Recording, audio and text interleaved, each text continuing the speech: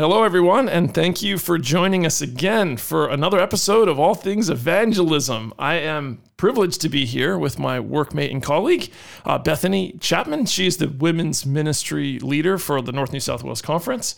And we today, in this episode of All Things Evangelism, are talking about women in evangelism, or women evangelists. And so I'm excited to have you here, Bethany.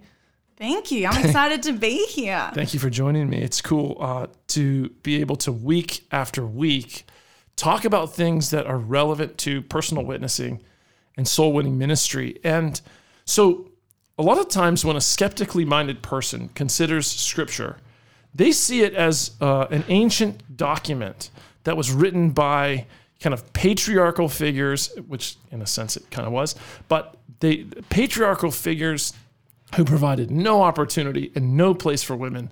And the God of the Bible is just this, concoction of ancient men that was just, utterly uncharmed by women. And, they just kind of suppose that Scripture is a place where women have no place. And you're the women's ministry's leader. And so I thought, well, I don't see that to be the case. The Scripture is filled with powerful, godly women who did extraordinary things to advance God's kingdom of grace and love.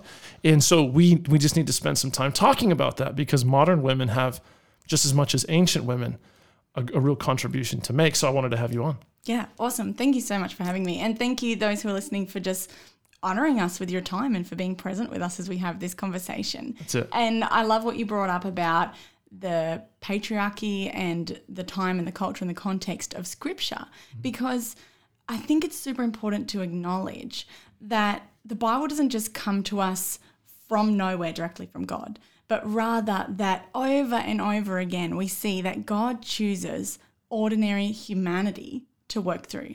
And that's what we've got. That's what God uses. That's what he's got. He could have chosen angels. He could have chosen zapping it out of nowhere, but he chose humanity because right from creation, his plan has been to glorify himself in and through us. And so that's what we also have in Scripture, is this book where God is revealing himself in and through us. And so it's not just God directly, but it's God stepping into humanity with where they are at. And it started in the ancient Near East. And yeah, they were pretty horrible to women back then.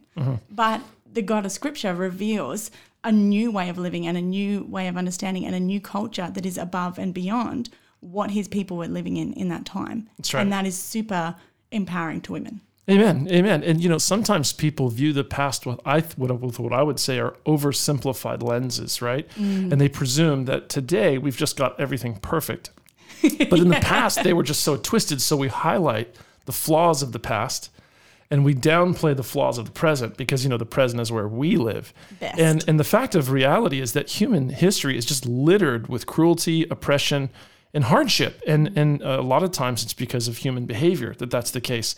And for men and for women, the past was brutal and terrible and horrible. And guess what? So is the present for 75% of the world, right? So we kind of live in this Western bubble where we just suppose boy, we've arrived, But at the apex of every civilization, that's kind of what people thought too. Yeah. Before it came crumbling down. Yeah, you're not wrong. But yeah, it's funny because if you consider the ancient world with all the texts and whatever writings that you could gather together, wouldn't you think that the Scripture would be exceptional in its not just portrayal of women, but of the place that it provided for women in that time? Absolutely, because you see the elevation of women as messengers for God. You see the elevation of women in the lineage of the Messiah of Jesus Christ. And you even see the downfall of kings, which in other historical documents, they're not going to tell you about the bad things that kings do because they want the kings to look good because it's history. But here we don't just have a history book. We have a book that talks about humanity and how God interacts with those of us who are struggling to live our everyday lives. Amen. I love what you said too, that God works through actual humanity. And so there's so much that could be broken down from that statement. So when I look into Scripture, not everything is prescriptive because not everything is God speaking to me and saying, this is ideal. But rather he's telling me a story through imperfect humanity.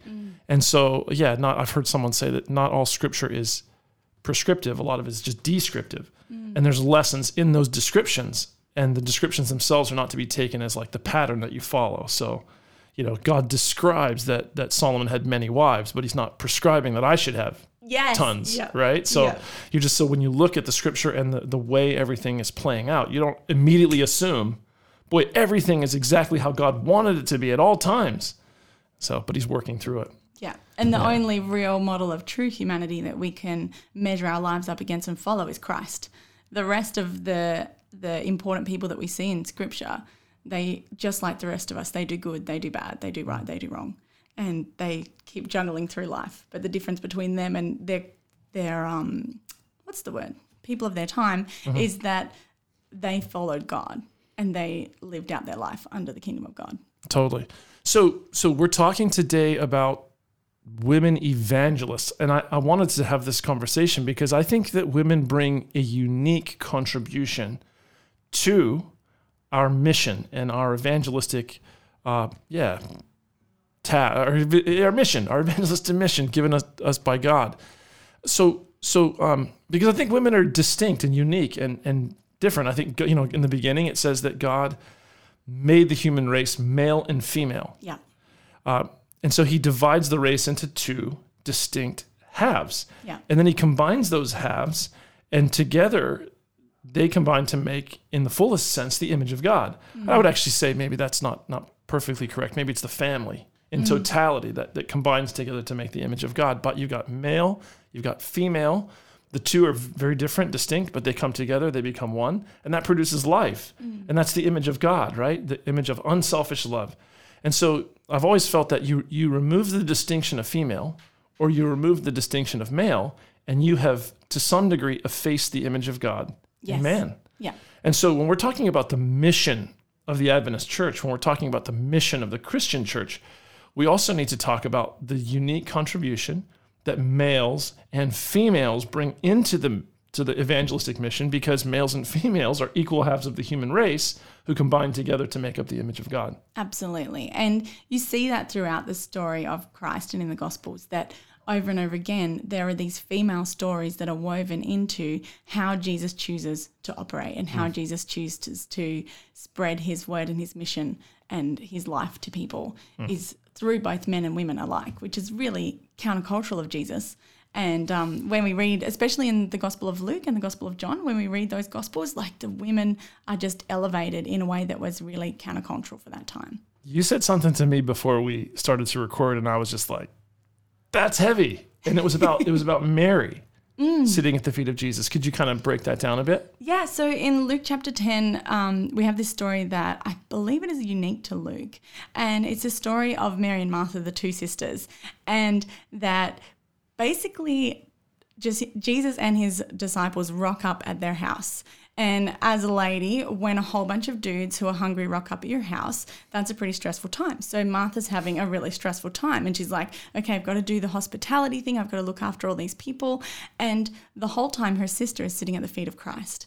And she gets really, really cranky. And she goes to Jesus and says, Jesus, look at all the hard work I am doing. My sister is doing nothing. She's just sitting there. And then Jesus says, no, Martha, come and sit with Mary. Mary has chosen the better thing. She's chosen the good thing. She's chosen, I think it says the good portion. She's chosen that. And he's talking about himself. And what's actually really interesting is that both of these women were considered disciples of Jesus, because over and over again, they're his friends. They're part of his ministry, part of the people that travel with him. And Mary is taking that posture of a disciple in this particular case, which is rabbis didn't do that. They didn't have women sit at their feet. If you wanted to learn from a rabbi, he sat at the rabbi's feet. And here we find Mary, a woman, sitting at the feet of this rabbi, of Jesus, who's saying, women learn here too, women follow me too, women are my disciples too. And even to Martha, he says, put down all of your utensils and come and do the better thing, which is be a disciple of mine. It's so interesting because Jesus calls James, John, Peter, Andrew, and they're fishing. And he says, follow me and I'll make you fishers of men. So they have to leave their nets. And in this example, you kind of see, Mary, who traditionally would be, she's doing domestic responsibilities. And she stops that. She leaves that Yep. to sit at the feet of Jesus. It's almost like there's a corollary there, right? Yeah, that's really cool. I hadn't Yeah. thought of that. But yeah, it's a similar idea of like put down what's in your hands. Yes. And come and be with Jesus and do the better thing. In the Gospels, there are men who they forego their businesses and their respective responsibilities so that they can commit fully their time and their energy to just focusing on Jesus, focusing on Christ, and being trained to walk in his footsteps. And then there are women who do that too. And this is an example. Yeah, yeah. Her life is being, I heard someone say once that God, he's very disruptive. Like Jesus is disruptive. And you see that in his life. He's disrupting when he called in the series, The Chosen, right? Yes. Which is focusing on Jesus choosing his followers. He disrupts all of their lives. Like he's just, you're at the tax collector table, you got a career, money, possessions, wealth, and he's like, follow me. Okay, that's disruptive because to follow. So yeah, this is cool. So you see this with Mary. Yeah, absolutely. And again, like you were saying about how he had all the different disciples, like there were women among the disciples of Jesus as well. You read about it in Luke chapter 8. It talks about how there's a group of women who not only follow Jesus, but they support him with the means of their finances, and that they're part of his group of people that go around with him and travel with him. Yes. And so typically when you see the paintings of Jesus with the disciples and the movies of Jesus with the disciples, you imagine a group of men walking around. But here in Luke chapter 8, you actually see that it is a mixed gender group who are on this journey with Jesus, which is pretty cool. It's amazing. So you, Bethany, are a mom. Yes. You're a minister. You are a wife. Okay. So I think, and you're a woman. So I'm going to ask you, if you could, to share what you think are some practical, personal lessons that any woman can get from that Mary sitting at the feet of Jesus. So what does that say to the modern woman, right? Practically, personally, because I think that many could see themselves like as Martha, right? Like they're being overwhelmed by the pressures of life and the just day-to-day responsibilities and whatever. So what are your thoughts there? Are there any kind of things that you would give like as exhortation to women from that passage? Yeah, I am a chronic overfunctioner, especially when it comes to stress. Like I believe that pressure makes diamonds, and I just go when I'm stressed, when life comes my way. And I think that especially as a modern woman, like we've really been sold this story that you can have it all, that you can do all of the things as a woman. And so when it comes to like outsourcing things or needing help with things, we really struggle to ask for help. We really struggle to not want to do it all ourselves. And that is such an industrious way of thinking about you as a human being. You are not the total sum of all the things that you achieve. You are and need to find your identity as a daughter of Christ. And as a mother, as a woman who works as a minister, there's always so many things that need you. There are always so many things that are urgent and important and pressing. But our relationship with Christ, it is never pressing. He is always patient. He is always kind. He is always waiting. And so if we don't put him first, then that's where he stays. And so we need to be intentional about that time that we carve out with him. And you can do it, but sometimes you have to ask for help to be able to find that time or to be able to carve out that time. Or sometimes you have to make a sacrifice in another place to be able to find that time as well. I love what Jesus says when he says, she has chosen the good part, that which will not be taken from her. Which would imply that what Mary is doing is work that will eventually be work that she cannot do. It's like, it almost seems that the implication is there's a lot of things you have to do here on this earth. But when you transition to the next life, all that stuff it becomes inconsequential. Yeah. But there's one thing that will remain forever, a relationship with God. So prioritize that. Rather than get absorbed in the stresses and pressures of life. Because, how does that prepare you for the thing that will last forever, right? So if the thing that's going to last forever is interacting with Jesus on a deep personal level, well, then guess what?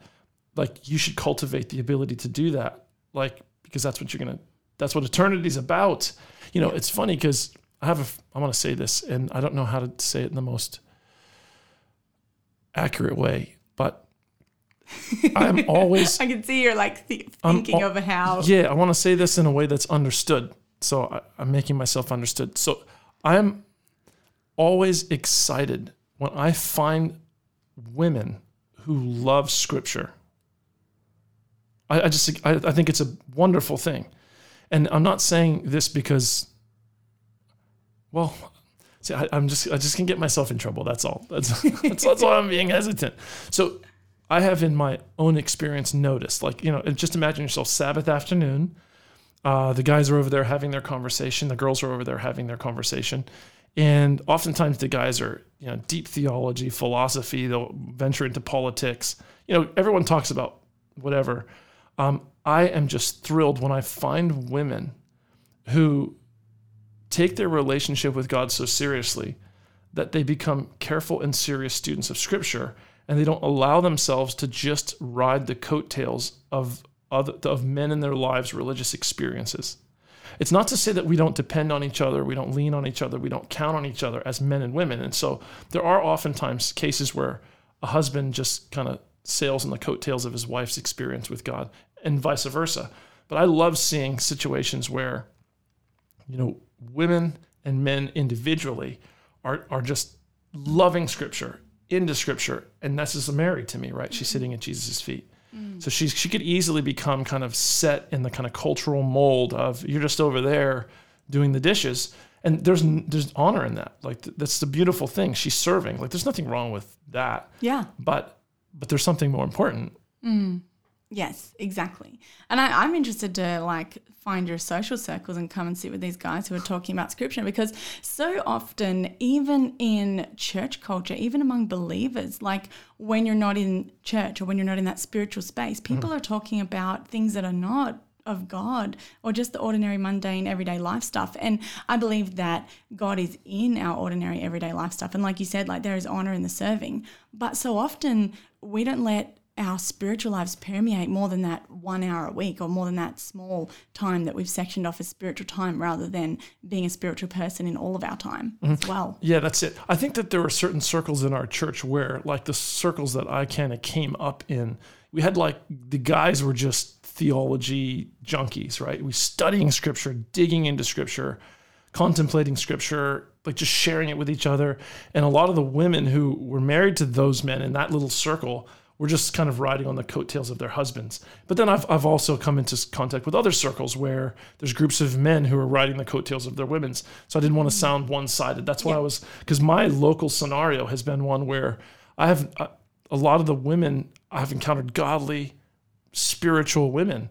And I can name a few right now, and I love it because there's something so unique and powerful that they bring to ministry. There was a lady named Carol Torres who, when I first came to Christ, she gave a sermon, and she carried with her this feminine dignity, and I don't know what else to call it besides that. It was like a feminine dignity that she just looked so regal and so powerful as she presented, but it wasn't a male kind of a power.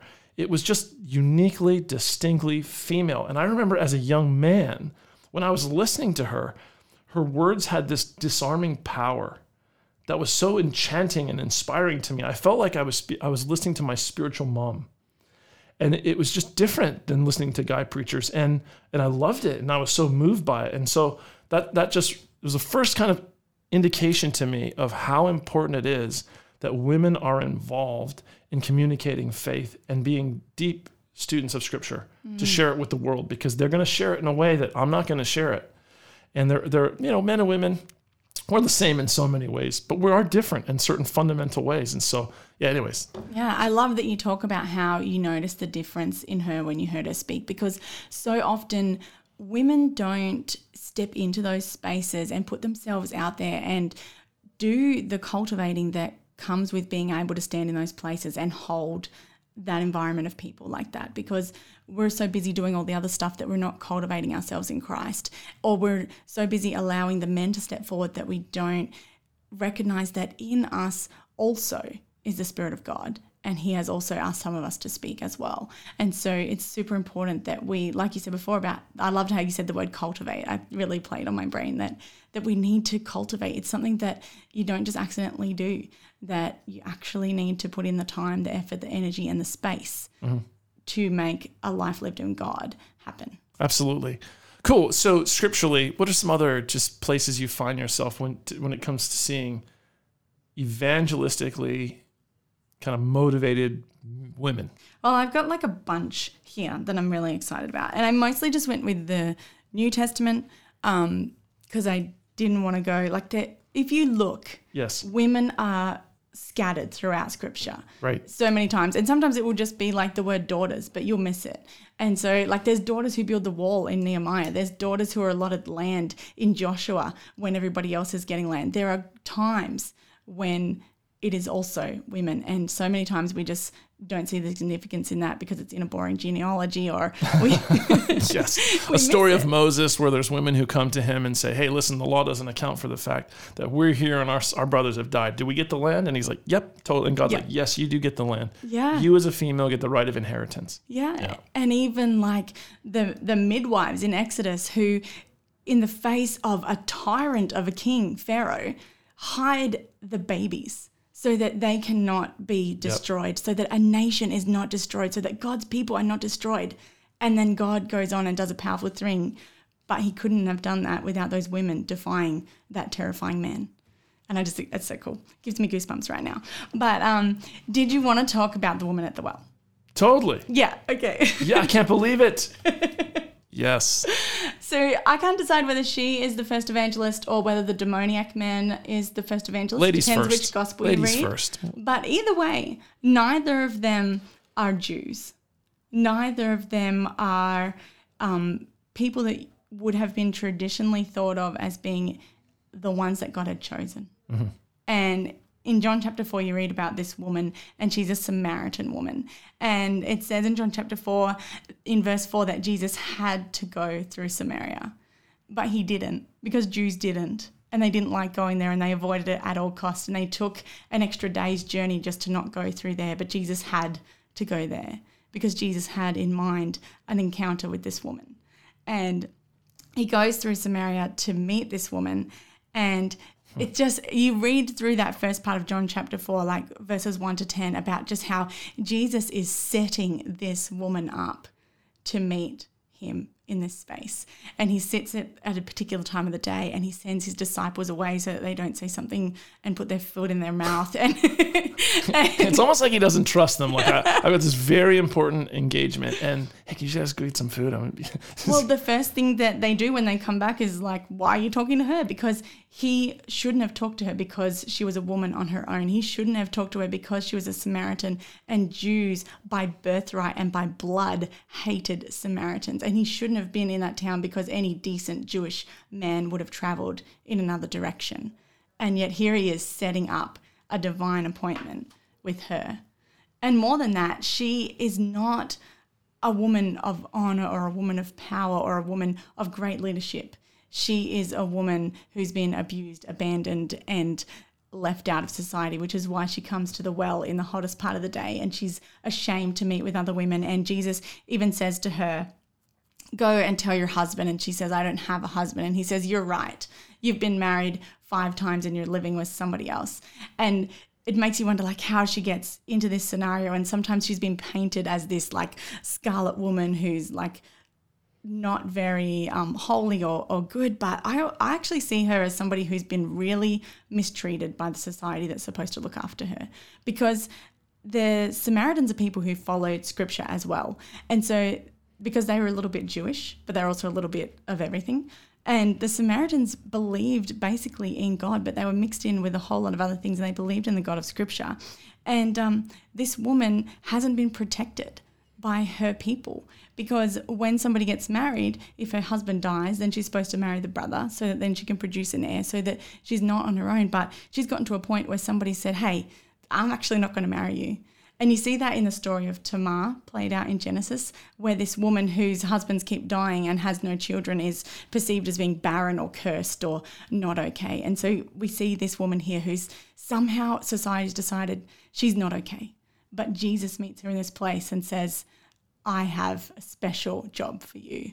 And it's to tell a whole town and to witness to a whole town and to spread my word in a way that I haven't even sent my disciples yet to do. Hectic. So good. there's this statement. Okay, so Jesus is meeting with a Samaritan, a non-Jew. The idea of that, it's just alone, is like, what? To the Jewish establishment, the high-level religious leaders, the disciples would have thought, that's silly. Like, you're wasting your time. And then here's Jesus who interacts with her, reveals himself to her, and then she gets so fired up, she goes and tells everyone. Yeah. What do you think of the fact that he didn't instruct her to do it? No, he just told her who he was. She left her water jar and she ran back and said, this is a man who has told me everything I've ever done. Come and see the Messiah. And do you think anything about the fact that she didn't have any training? Yeah, I love that.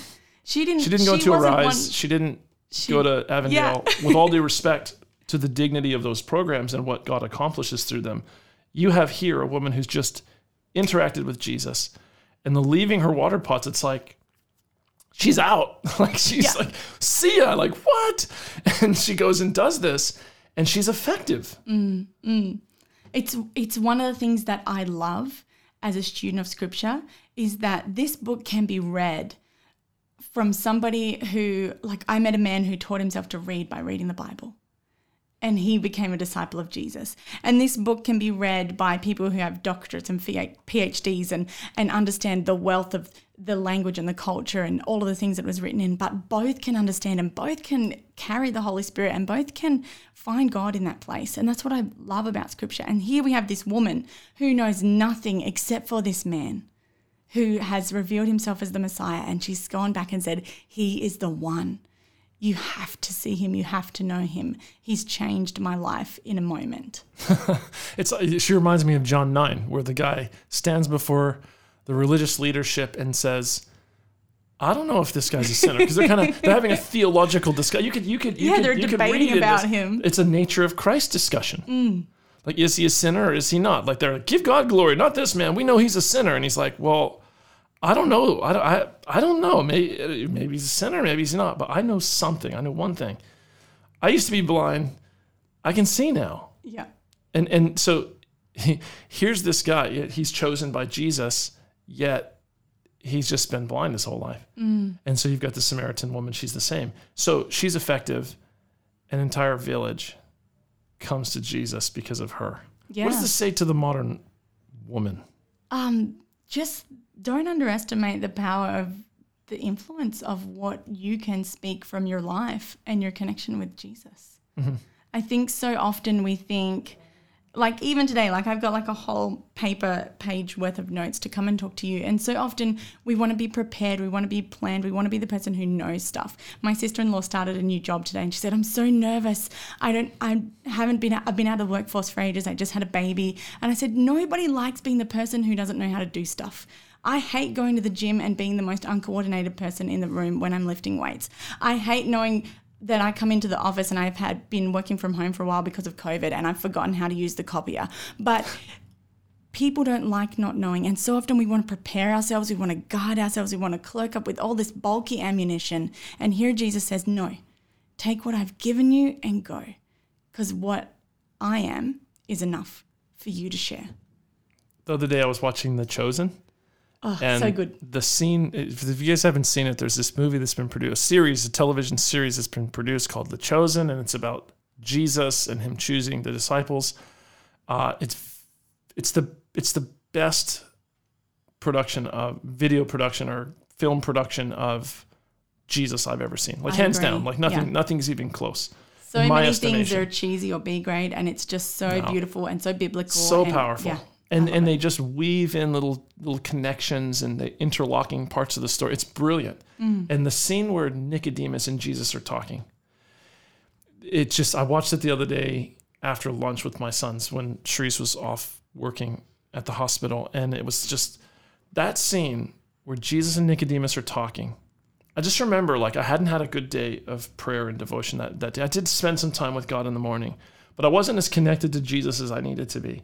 And I wasn't really prepared for the day. My responsibilities as a dad, my care for my sons. It was a boys' day because mom's at work. Boys are there home. And, there's a real work I need to do as a dad because these little boys need my guidance, my love, whatever. And you fail at that. and it takes a lot of work and effort, and you need to be prepared. So anyways, I'm trying to set the stage for the point, but I remember just seeing that scene for a second, and it was just like inspiration. Like just Jesus, his person, his mission, what he was here for, what he accomplished, what he's up to now. It was just like, you have these little golden moments, Ellen White says, these golden moments where it's just your soul and your mind and your heart connect to God, to the infinite creative power of God through the gospel of Jesus. And it's like you're there. You're there. You're where you need to be. And I'm not trying to over spiritualize the ministry or evangelism or any of that stuff, but I'm making the point that when you connect with Jesus on a personal level, and you really get, you see him as he is, and he reveals himself to you, you now immediately, without preparation or training, or you just go share. And it's this spiritual sharing of life from one person to another. It's not this mechanical, task that you have to have a certain amount of discipline to accomplish. Anyway, so I think you get my point. Yeah, no, I'm rambling on a bit, but it's just powerful. It's what happens to her. Yeah, and it made me think of something. So many times in my ministry as a pastor, the people that I have encountered who have wanted to know more about God has not been anything to do with the 4 years that I spent at college or the 10 years that I've spent in ministry, but rather that I've been brave enough to speak to a person and to mention God in that scenario. Mm-hmm. And that doesn't come with training. That comes with bravery and courage and putting yourself out there and allowing the Holy Spirit to connect with that person. And so many times, even as a pastor, the contacts that I've received or followed up have been people who have been genuinely seeking God. And you don't know who's already seeking or has been up until this point where you make this conversation or you are brave enough to show up in that space and let God use you as well. Totally. I wonder if the witness of the Samaritan woman was enhanced by the fact that she was just like this person who had multiple husbands and was living with a man that wasn't her husband. How did she, who was someone of low station in her society, have such a powerful impact? Sometimes we think that our mistakes disqualify us from witnessing, but sometimes they're the thing that make our witness even seem more powerful because people can see the change. Yes. So there must have been something in how she communicated where they were like, something's happened to her, right? Yeah. So it's funny how that works. We sometimes think like, man, all these mistakes in my past, these perspectives people have about me, whether it's because I'm a woman or because I'm a failure or because I'm a whatever. But when you connect with Jesus and then go witness, there's something that shows that almost makes people like stand up and take notice. Like, wait a second, something's really happened to this person. Like the demoniac, where people, when they see him, they're like, they were scared, the Bible says. Like they were afraid.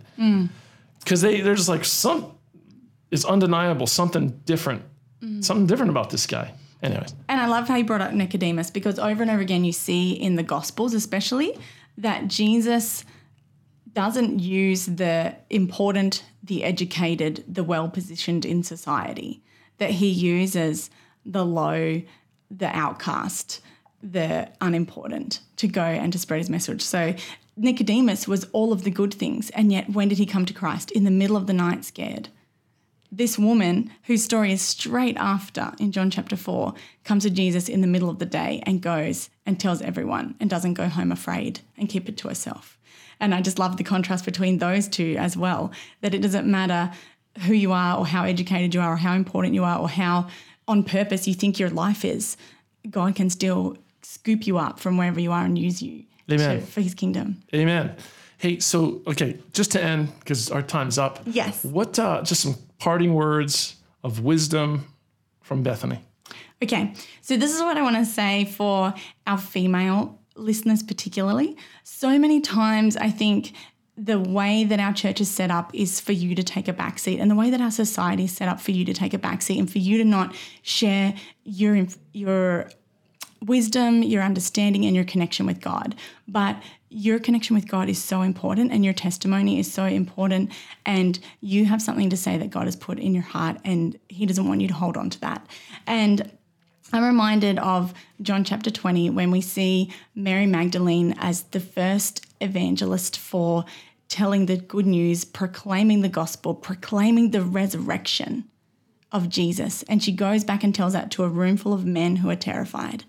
And I don't think that Jesus did that by accident. I think that Jesus chose a woman to be sent to a group full of men to show that he uses, no matter our gender, no matter who we are, no matter our boundaries, no matter how important we are on the ranking of humanity and the scale of humanity and the things that we do, but rather that who he is makes us important. So cultivate your connection with Christ. Make that time out of your stuff. Put something down and pick up your Bible and connect with Jesus and know that through you, he wants to do something and he wants to share his gospel with the world.